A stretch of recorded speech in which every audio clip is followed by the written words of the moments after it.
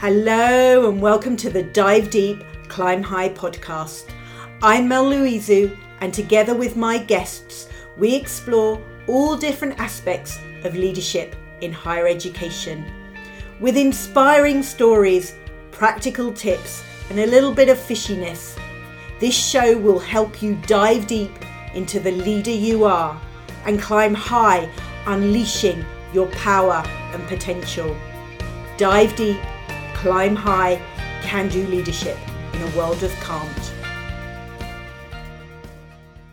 Before we dive into today's episode, I just wanted to let you know there are still a few places remaining on my 6-month leadership programme starting in January 2023. Designed to help you dive deep and climb high, you will unleash your power and potential. To find out more, click on the link in the show notes or head over to my website www.fishclimbtrees.co.uk.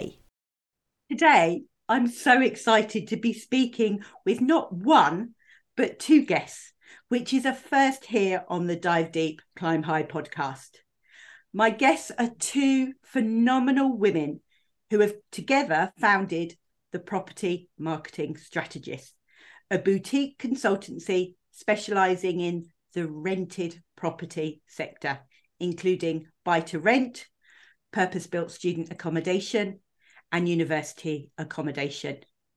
With a focus on data and research to influence strategy, they undertake marketing consultancy assignments alongside their industry webinars, podcasts, and youth forum. Between them, they have a powerhouse of experience.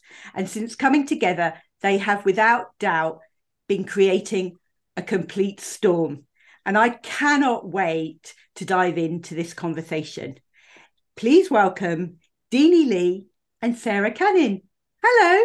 Hi. Hi, Mel. Thank you so much for what a wonderful, humbling introduction. Thank you very much. But totally valid. I mean, you just, honestly, as I was saying, just before we hit the record button, I can't keep up with everything that you're doing on social media. I think it's amazing. And I can't wait to see where our conversation takes us today. But perhaps we could start with each of you sharing a little bit about your history and then how you've come together to create this powerhouse. Sure, I don't mind going first. I guess ultimately I have been working in marketing for more years than I care to remember.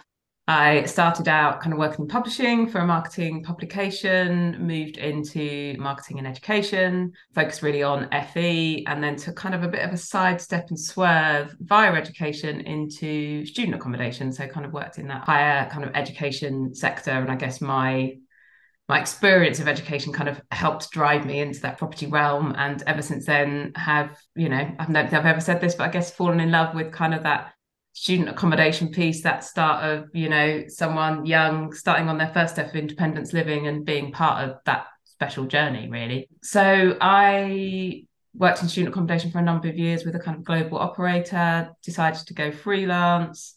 Sarah, I guess, was freelance at that point. She can tell you a bit more about her history. And we basically aligned on so many things that frustrated us, so many things that we thought the sector could do better, and realised that actually 2 heads may very well be better than one.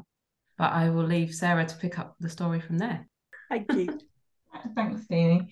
I've only ever worked in property from when I left university, from estate agency to residential developers, and then came across this strange part of the property world called purpose-built student accommodation, or PBSA, about 13-14 years ago. And that's how I've spent more than a decade. It's a bit contagious. You do get a little bit gripped in it, I think, because you're on such an important journey, particularly with student accommodation, like Deanie said. And we have to stay fresh and relevant because we get older, but our audience and the audience of our clients very much stays the same. We like to hire young people because it's really important that they bring their kind of fresh take on things. And as Dean said, I got made redundant from my last role in the beginning of lockdown, found it quite lonely working on my own, and like Deenie said, we aligned in so many ways. It just seemed right to come together. So we've been running our consultancy. Initially, it was more from research and insight and events. And we started our webinars during lockdown, but then realised that there was a demand for us together as a partnership to provide consultancy services to clients. So that's what we've been doing for the last couple of years, alongside what we like to say is elevating the role of marketing in property. And we do that through research, events, sort of mentorship as well with younger marketeers, and really making pests of ourselves, just challenging things. We like to elbow our way in to wherever we think we can add value to. So that's probably why you think that you see us everywhere and doing lots of things. It's because we are, because that's the way that we feel that we can really kind of evolve and push the industry that we're working in on. Fantastic. I love that. Keep elbowing is what I would say. So before we talk about some of the specifics that you do within your business, you both alluded to the fact that you've come together because you aligned on certain things. Could you share what some of those are? Good question. I think it's more, I mean, obviously we're both marketers. We both love marketing. It's kind of what we live and breathe in how we have worked in our careers. And I think as a fundamental starting point, our alignment comes from the fact that marketing is often misrepresented. Definitely in the property sector. I'm pretty sure it probably happens in other sectors, but property is, it's changing, it's shifting, but it's still largely a white middle class male environment. Marketers are generally women. You find fewer women around that board table. And I guess our argument is that if you haven't got that representation of marketing at that senior level, then you're missing a trick. You're not able to actually benefit from all the things that marketing can bring. And I think we generally talk about marketing as your mouthpiece. And if marketing doesn't know what the business is doing or what the business is trying to achieve and is not having those strategic conversations around the table, then it can't deliver for you. And I think as a fundamental point, that is where we align. And there's lots of things that come off of that, but fundamentally, marketing fulfills the strategic elements of your business. And if it isn't in the right place, if it hasn't got the elbows in all the little departments, then it's not going to deliver for you. I think that's where we both came together, and specifically in the property sector, and said, well, actually, if we can raise awareness of how marketing skills can support a business to deliver more, then that's going to be great for marketers, it's going to be great for the sector, and it's going to be great for the consumer at the end of the day. Yeah. I think just to add to that, we come from a generation, it makes us sound really old. We're not that old, but 10, 15 years ago, our marketing property world was quite different. And we were among peers with being a marketing director in that industry. What we've seen happen in the last few years is a bit of a cull of that level of senior marketing. And there's a lot of junior marketeers out there who are doing fantastic jobs, but they're generally answering to operations directors. So that kind of the impact of that is twofold. Is one, like Deenie said, maybe there's no marketing representation at the table, at the board table. And the second impact on that is who are the junior marketeers aspiring to be? How are they working on a day-to-day basis? What is that succession plan for them?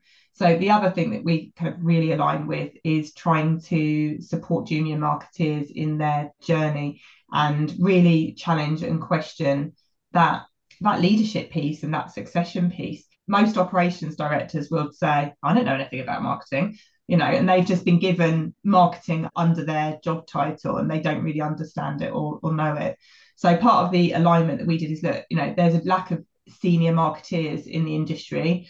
We can still be that for the industry. We don't have to be full-time employed in every single business, but we can provide some of that knowledge and that experience and that service to the sector, without everybody hiring a marketing director. Great. There's so much that I want to unpick from that. I think the first thing is, my observation is that you've come together because it seems like you had that really clear purpose, the purpose of why you do what you do, where you want to go, where you were going separately, but now you've come together. And I think that that's a really important piece and a key part of leadership, really. Why do we do what we do? If we don't understand that, then we get lost. And I think then the second thing that, and we chatted about this previously, but this whole idea about what is the difference between marketing strategy and marketing on the ground? Because I think sometimes, like you say, often operations people will have marketing reporting into them, but their idea is, right, I need this going out there, shove it out there, versus what's the difference? Is that a strategy? Is that not? That's what we would call implementation. And we implement, but after we've got the strategy right. And if you don't get the strategy right, then you're just implementing stuff effectively. And quite often that comes down to timeframes. We work in a fast-paced environment, and without a proper strategy and a plan, you're left sometimes with no choice other than to just implement stuff. But it's never going to be as successful as if there's a strong strategy behind it. So when we start working with clients, we always do what we call a marketing audit, which is really looking at where they are and then questioning the who are you targeting, why, when, what's it for, and then we kind of take those questions with everything that we do. I mean, we've worked with clients before who have just said things like, can you just do us a blog? And we're like, no, because who is it for? What are we saying? What's the purpose? What's the call to action? What's the long-term strategy with blogs, rather than just putting out one and hoping for a golden bullet that's going to convert into masses of sales? That's not the way it works. And that's the way that we've always worked in our careers, but I think that's come from knowledge and experience, and you can't expect junior marketeers to either know that or to have the confidence to be able to challenge and question it. When you've got an MD or an operations director saying, can you just send an email out? Can you just put this out on social media? We always joke that the word most used when talking to marketers is the word just. Can you just do that? Can you just do that? And some people just say, yes, I can do that. I can do that, because they think it's part of their job, or they're worried about their career, or they don't want to say no or challenge. But no, we're very much of the breed of marketers that does challenge and question, so that we can get it right. Yeah, and I think if you're in the just do this part of the implementation piece, you're only telling half the story, because what's the how, where's the why, and that's where the strategy piece come in. And as you were saying, we're both passionate about what we have come together to do, and that's fundamentals of any business. Any business has come together to do something that is going to add value, and if you don't know what that something is or why that something is, you can't tell the story, and therefore you can't get on board your customer with your product. So it kind of, marketing strategy is fundamentals of marketing, and all too often it gets forgotten, and we're just trying to bring it back to telling the story. And that's how marketers add value to the business. And that's, I guess, where we initially came together from, is that we felt that marketing wasn't being valued, respected, or appreciated. But if you're just implementing, then it can't ever be, because the right people aren't going to see your true skills. The directors, the board, they're not going to see you or hear you if you're just the person in that siloed department quickly executing some email campaigns and some posters. So it works two ways, really. It's the customer side of thing and what they see is being generated from a kind of a collateral point of view, but also the kind of the internal PR side of things, of what it can do for someone's career, if they're making themselves heard and known, and therefore respected as a marketer. Great. And so if somebody is listening to this and thinking, okay, yes, it's just dawned on me, I am doing that implementation, not the strategy. How do they make that shift from a sort of implementation focus to a strategic focus in the first instance? I think it comes back to the elbows again. It's very much, you've got to, you can't talk about what you don't know. So I think it's about knocking on some doors and saying, actually, this meeting's going ahead, I'd quite like to be in it. How do I get in it? What do I want to know about more? I think we've worked with many clients and sat around many tables where companies talk about all the things that they're doing, and we're sitting there going, that's amazing. Well, we can talk about that. We can do this with that. We can do that with that. And if you haven't got your marketer or your communicator in the room, then it's never going to be utilised or known. So I think it is knocking on those doors. The first couple of meetings, you might want to sit there and not say anything and just take it in. But ultimately being in the room and just learning, and I've mentored, and I work a lot in apprenticeships, and I've developed a lot of apprentices in my career. And one of the things I always make sure I do as a starting point is tell them what the business is and what the business objectives are trying to achieve, so they understand that business function. All too often I've walked into companies and spoken to marketeers, and they don't know what fundamentally the business is trying to do. They're just trying to fish out what they've been asked to do and not understanding the why of what they're doing. And so I think it is just get yourself exposed, get yourself in the right meeting rooms, and just show an interest in what the business objectives are and understand them and deliver that forward. Love that. That's great advice. And that's great advice if you're in any junior role, not just in marketing, but any role. Just get in there and understand what your business is doing. Love that. So can we move on to the research part of what you've been doing? Tell me a little bit about that and the research that you've been doing and what you've uncovered.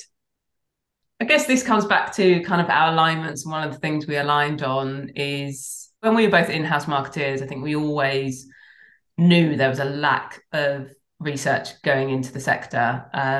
When we first came together, we did a piece of research to kind of just test the market of what we thought was going on, to check it wasn't just us and what it was. So we did a big piece of research, and what came back is that the majority of people are not looking at research before they go and build a product. And when we're talking about a product in property, we're talking about a building which takes 3 years to design and get into the ground and then to build. So that conception phase is so far away from actually delivery phase that time has moved on. But yet no one's asking customers what they might want from that building. Or they're relying on buildings that were built 5 years ago or 10 years ago as their blueprint for what they think students or young people might want in a home. So when we did this piece of research, it came back and verified what we thought was the case. So we decided, well, we need to go and ask young people, what do they want from a home? What are they looking for in the next 5 years? What do they value? What are they willing to pay for? And we also asked future students, so 16 to 18-year-olds before they've even kind of left home, current students that are already in student accommodation, and also graduates. So we got that full spectrum of free, moving out for the first time, moving out for the first time, and actually moving out being kind of an independent young professional for the first time, and what you've learned. And it's been fascinating. It's built up a whole lot of information for the sector about where they should be going, what we should be doing, and what we should be building, which I'm sure Sarah can tell us more about. I think the purpose of it was to be that mouthpiece of the industry. When we did our initial kind of marketing survey, and it was very clear that marketeers felt that their business wasn't investing into research into what the customer wants. So we decided that we would do it for them. And I think what we've demonstrated is, that research wasn't free. It's cost money, and luckily we've had amazing partners to help us along the way.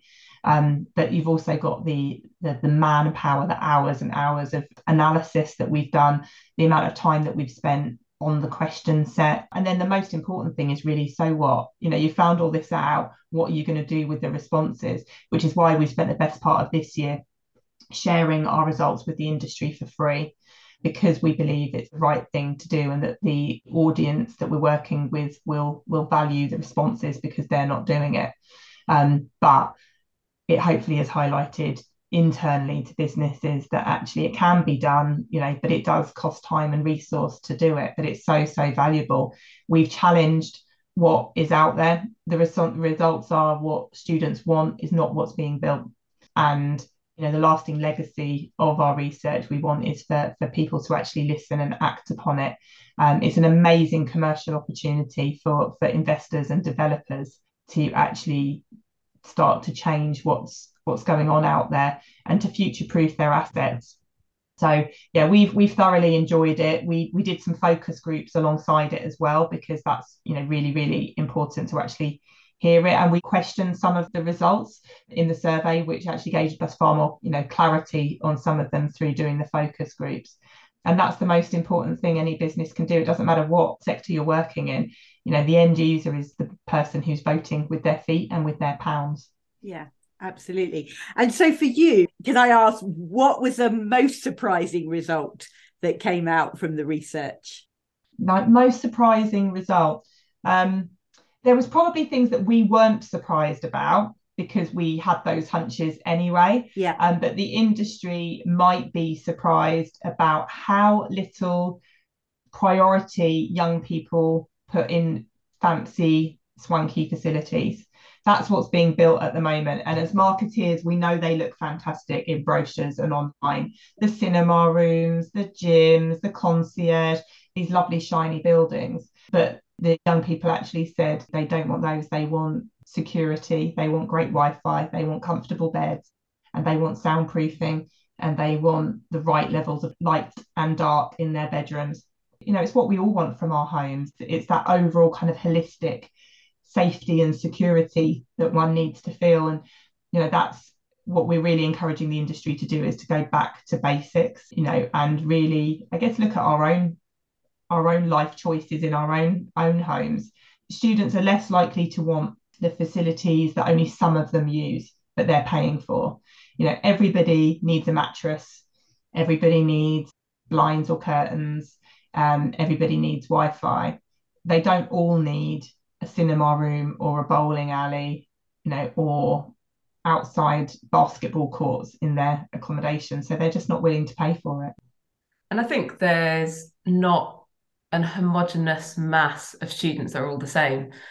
They're all different. They all want different things. They all value different things. So this idea that we can build one type of product and it suits everyone is not really delivering for the sector as such. And I think there's other surprises that maybe didn't meet our hunches around, that probably needs a little bit more work on, and things that we want to delve a bit deeper on, things like en-suites. You know, I think building en-suites is a very expensive way to do it, but ultimately our research has shown that yes, students still quite like an en-suite, but what we haven't uncovered yet, and I think something that we'd like to do a bit more work on, is there's no alternative.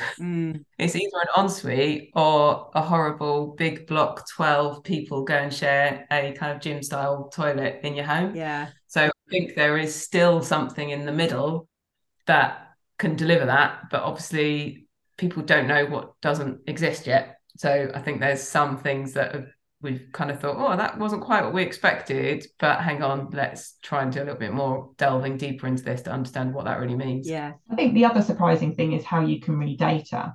So there's quite a few of our responses which were around the 50%. You know, 50% of young people would like a gym.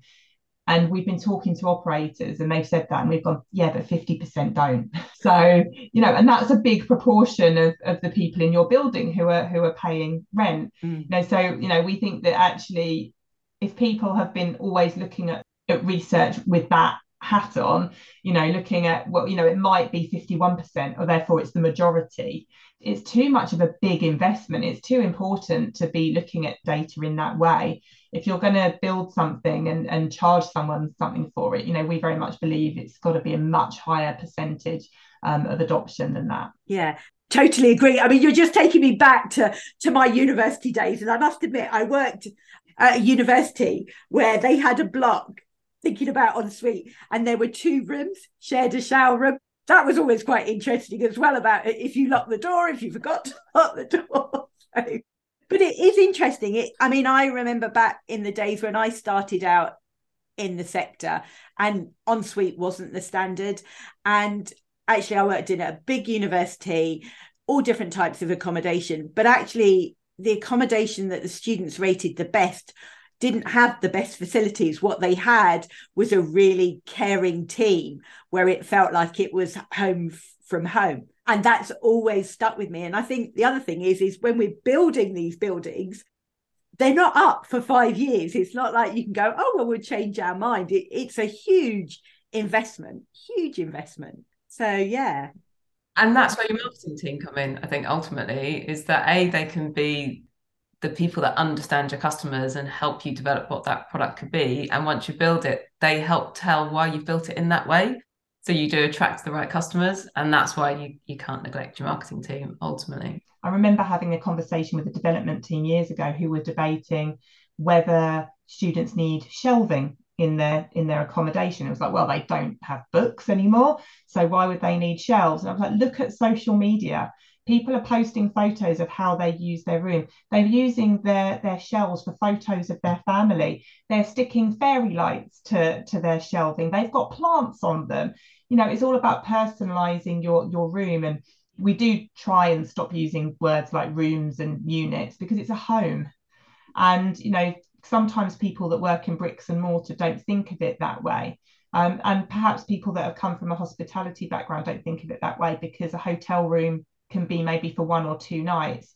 We're talking about a year minimum, maybe up to 3 years that someone can be in these homes. So of course they want to personalize it. And like Deanie said, some people in the business don't have the ear of the customer, whereas marketing do. They see and they hear, and they do have a view, but they've got to be involved in those right conversations, because like I said, if I hadn't got involved in that conversation, the development team would just take shelving out of student rooms altogether, and then they wouldn't be able to personalize their space. Love it. I love that idea of marketing being there to inform right at the start, but also on the whole journey to make sure that the right people get what they need, and that it then creates that synergy, doesn't it? An energy that goes on. So I'm really interested. We could chat about your research all day, but I'm really interested from a leadership point of view, and from the two of you coming together, running your business. How do you deal? There must be times, I'm assuming, when there's a point of difference. How do you deal with that? Because I think often in a leadership point of view, whether it's with our own team or with somebody in another department that we have to collaborate with, actually people can find that that's the most challenging, when there's points of difference. So I'm really curious, how do you two work through that? I think clearly we've talked about how we're aligned, and I think we are quite similar people in that, and our approaches to things, but also I think we celebrate our differences, and actually the fact that we do bring different skills to certain things, and therefore I applaud that. And I know there's certain things that Sarah does, and I'm like, Sarah can do that much better than me, so I'm going to let her, and vice versa. And I think for me, and I think in any team, you can't recruit yourself 5 times over in a team, because you're not going to get the right functioning team. And actually it's the differences that connect the dots and is a bit of the jigsaw puzzle. So I think for us, communication is important. We probably talk more to each other than we often do our own families, because we're chatting all day, whether it's on chat or via email or via a video call. And I think just celebrating that we can both do things together, same things together well, but we actually can both excel in different areas to each other. And I think that makes us work ultimately. Just thinking about it, I don't think we've ever really challenged each other. I think we both understand that we have different specialisms and different strengths and different weaknesses. So it's never really been an issue that we've disagreed with something. I mean, personally, Deanie is a bit more of has more of a considered approach to me. So sometimes my initial reaction is wrong to something, and actually through talking it through with Deanie, who's a little bit more process led, I'll be like, oh, now I can see actually this is a better way of doing things. It was never, it's never a bone of contention or an argument, but I think we both learn from each other in different ways, and ultimately give the best service therefore to our clients. I think that's great. And I think having that alignment, that very strategic alignment, understanding where you're both going is right. And then, as you say, Deanie, celebrating those differences, which I think sometimes when we're in an organization, we may have that high purpose, but we forget to celebrate that actually, there are different types of marketers, there are different types of operators, but, there are different skills and different focuses and different priorities. And actually, if we can celebrate them rather than say, oh my God, that is a positive step forward. It's funny, really, because with client work, we don't often formally say, right, you deal with that and I'll deal with that. It seems to happen organically. We just kind of seem to know which one of us will be better at dealing with something. And a meeting will come in the diary. And I think it's often quite clear whose strength that will sit with. when we first got together, we couldn't believe our backgrounds are so incredibly similar. You know, we sometimes joke that we must be sisters that have been split up at some point because we're so similar. But actually, the way that we work is actually quite different. So we've got enough common areas that means that we collaborate incredibly well, but enough differences that balance each other out. Love it. Love it. So looking forward, I mean, you've had, as you say, you spent sort of last year doing the research, this year sharing it. What are your hopes for 2023 as we're coming to the end of 2022? What are your hopes for 2023? I think the legacy of the research is really important for us. We didn't do it just to push a load of information out there. We did it because we want to see change. We believe change is needed. We believe that's not only good for the consumer, but that's actually good for all stakeholders in that sector, whether it's operator, developer, investor. And I think that for us is where we're going to definitely focus the first half of the year, is actually, look, we've learned all this. Which partners can we work with? Which stakeholders can we work with to actually make that deliver? And just keep on the same kind of banging the drums really for marketing, and just make sure that marketing is continued to be pushed up in importance across the sector. Yeah. One area we're really keen to explore further and influence is this kind of role of ESG in property, and how marketing can help support that. What's really positive is that there's a lot of talk, particularly about sustainability in the industry. And we, I guess, because we're freelance, because we have the ability and the opportunities to network with lots of interesting people, we kind of gather people, and we're having some fantastic conversations with different stakeholders from different parts of the industry and different organizations. So we're really keen to see how we can help support that, because I guess the benefit of having marketing people involved in those conversations is because it's about communication, really. Maybe we're a bit too nosy, but we want to be involved in everything. We have a lot of FOMO, and sometimes that can stretch us quite a lot from a time point of view, with balancing those conversations that we really want to be part of, but we also have client work to do. So we do have to kind of check ourselves sometimes of how much we can take on for the industry.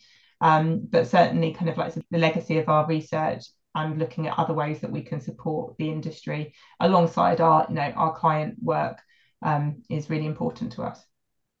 We've had an amazing year and it's been fun, and we've met so many great people across the sector, and I think we want to continue doing that. I think continue reaching out to people, meeting people, understanding how we can collaborate, and who knows what 2023 holds. Exciting. And I can't wait to see when you start to work more closely with organizations and what you achieve through the research that you've done and how you bring that to fruition. So maybe that's an episode maybe for 2024. So shifting tact a little bit, when have you had to dive deep, and what impact did that have on you? A really good question, Mel. I think there's been so many instances in my career where things haven't gone well. You know, I've been part of organizations that have been bought, you've had to go through transition. And I guess when I've been employed and I've been in a marketing director position and had a team, that always come first for me. And I think, you know, in challenging situations where there may be things going on behind the scenes, there may be mergers, there may be takeovers, and your team maybe don't know about that.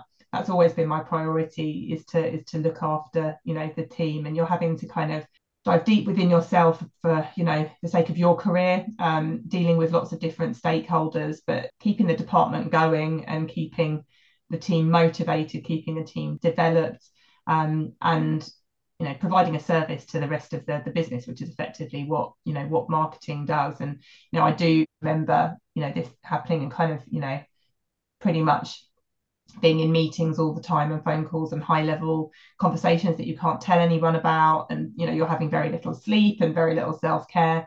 But for me, I've always put the team first, really. Yeah. And I mean, everybody has to choose their own leadership style. I personally would adopt your one as well, but it is really hard on you as an individual to do that when you're you know what's going on around you, but you're trying to support your team at the same time. Incredibly challenging. Yeah, I mean, I guess it's not exclusive to marketing, but there's always two faces to marketing, really. Especially, I guess, when you're dealing with a B2C audience, you know, you're delivering something that at the end of the day, they don't care what's going on behind the scenes. They don't know what's going on behind the scenes. But you're also, you know, within an organization, there's quite often that kind of B2B, B2C, internal, external kind of challenges going on as well. Yeah. Deenie, have you got anything you'd like to share? About diving deep? I think going alone was when I really had to dive deep, I think. And too many of us, probably more women, have imposter syndrome. And I think, you know, I always wanted to go it alone. I always wanted to work freelance. And I knew it was probably me being the blocker to that a lot of the time. So it's kind of take that deep breath and go for it. And it, you know, it was hard, I guess. And before Sarah and I came together, I did it for a couple of years, which went well. And then COVID hit. And then it's like, what do you do? And I guess that's what I've learned is actually I need a partner and I need someone I can have those chats with when you're kind of going, I'm not really sure about this. And just go, right. Yeah, no, I feel much better just by getting that off my chest and talking to someone else about it. And, you know, I guess just starting your own business and you realize the depth of decisions you need to make all the time. And I'm proud, I guess, of where we've both come, you know, with what I've learned. And that's all good for who we are and how we move forward. And, you know, and I think what I'd say to anyone is, and I do always say this to myself and to my kids, is don't ever let your fears stop me doing something you want to do. And I've always stuck by that ever since I was a teenager. And I still think that that is true because, you know, even if it fails, at least you tried. You won't know unless you try. So, yeah, that would be me. I love that. I love that as a motto for leadership, really, because how many of us do stop, you know, whether we work for ourselves or we work in an organisation, our fears hold us back so often. Yeah, I mean, I always, when people are kind of scared about starting a new job, applying for a new job, I was like, if it doesn't scare you, it's not the right job. You need to challenge yourself. Totally.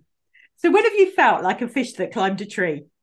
So I kind of thought about this one. And for me, I think it's any time you start a new job or you start a new organisation, you're always that first day, you just look around, you just go, what's everyone talking about? What's going on? And even if you understand the sector and you know the sector, you're like, yeah, I know what they're talking about, I know what's going on. But I always say to people who's starting in a new organisation or start to work with me in a job, I'm like, you're not going to understand this for a year. You need to see a whole cycle before you fully understand it. That doesn't mean you're not productive. It doesn't mean you can't add value, but you'll still have those odd moments toward the end of the 12 months and you go, finally, I've never understood why you've done it that way.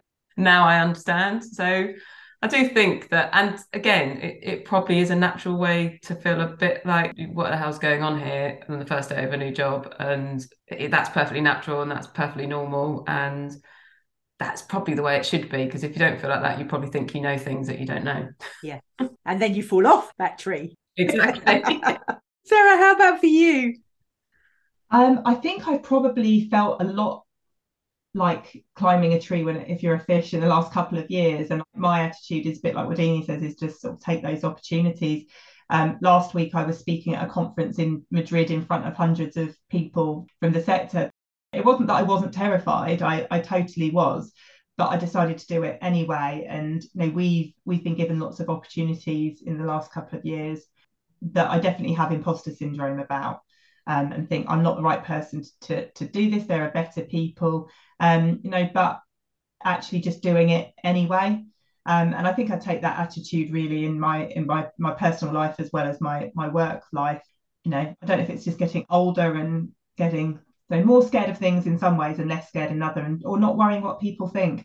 I kind of have the attitude of what's the worst that can happen. So I could be a fish trying to climb a tree and it might not work, but it might, you know, might get a little bit of the way up the tree.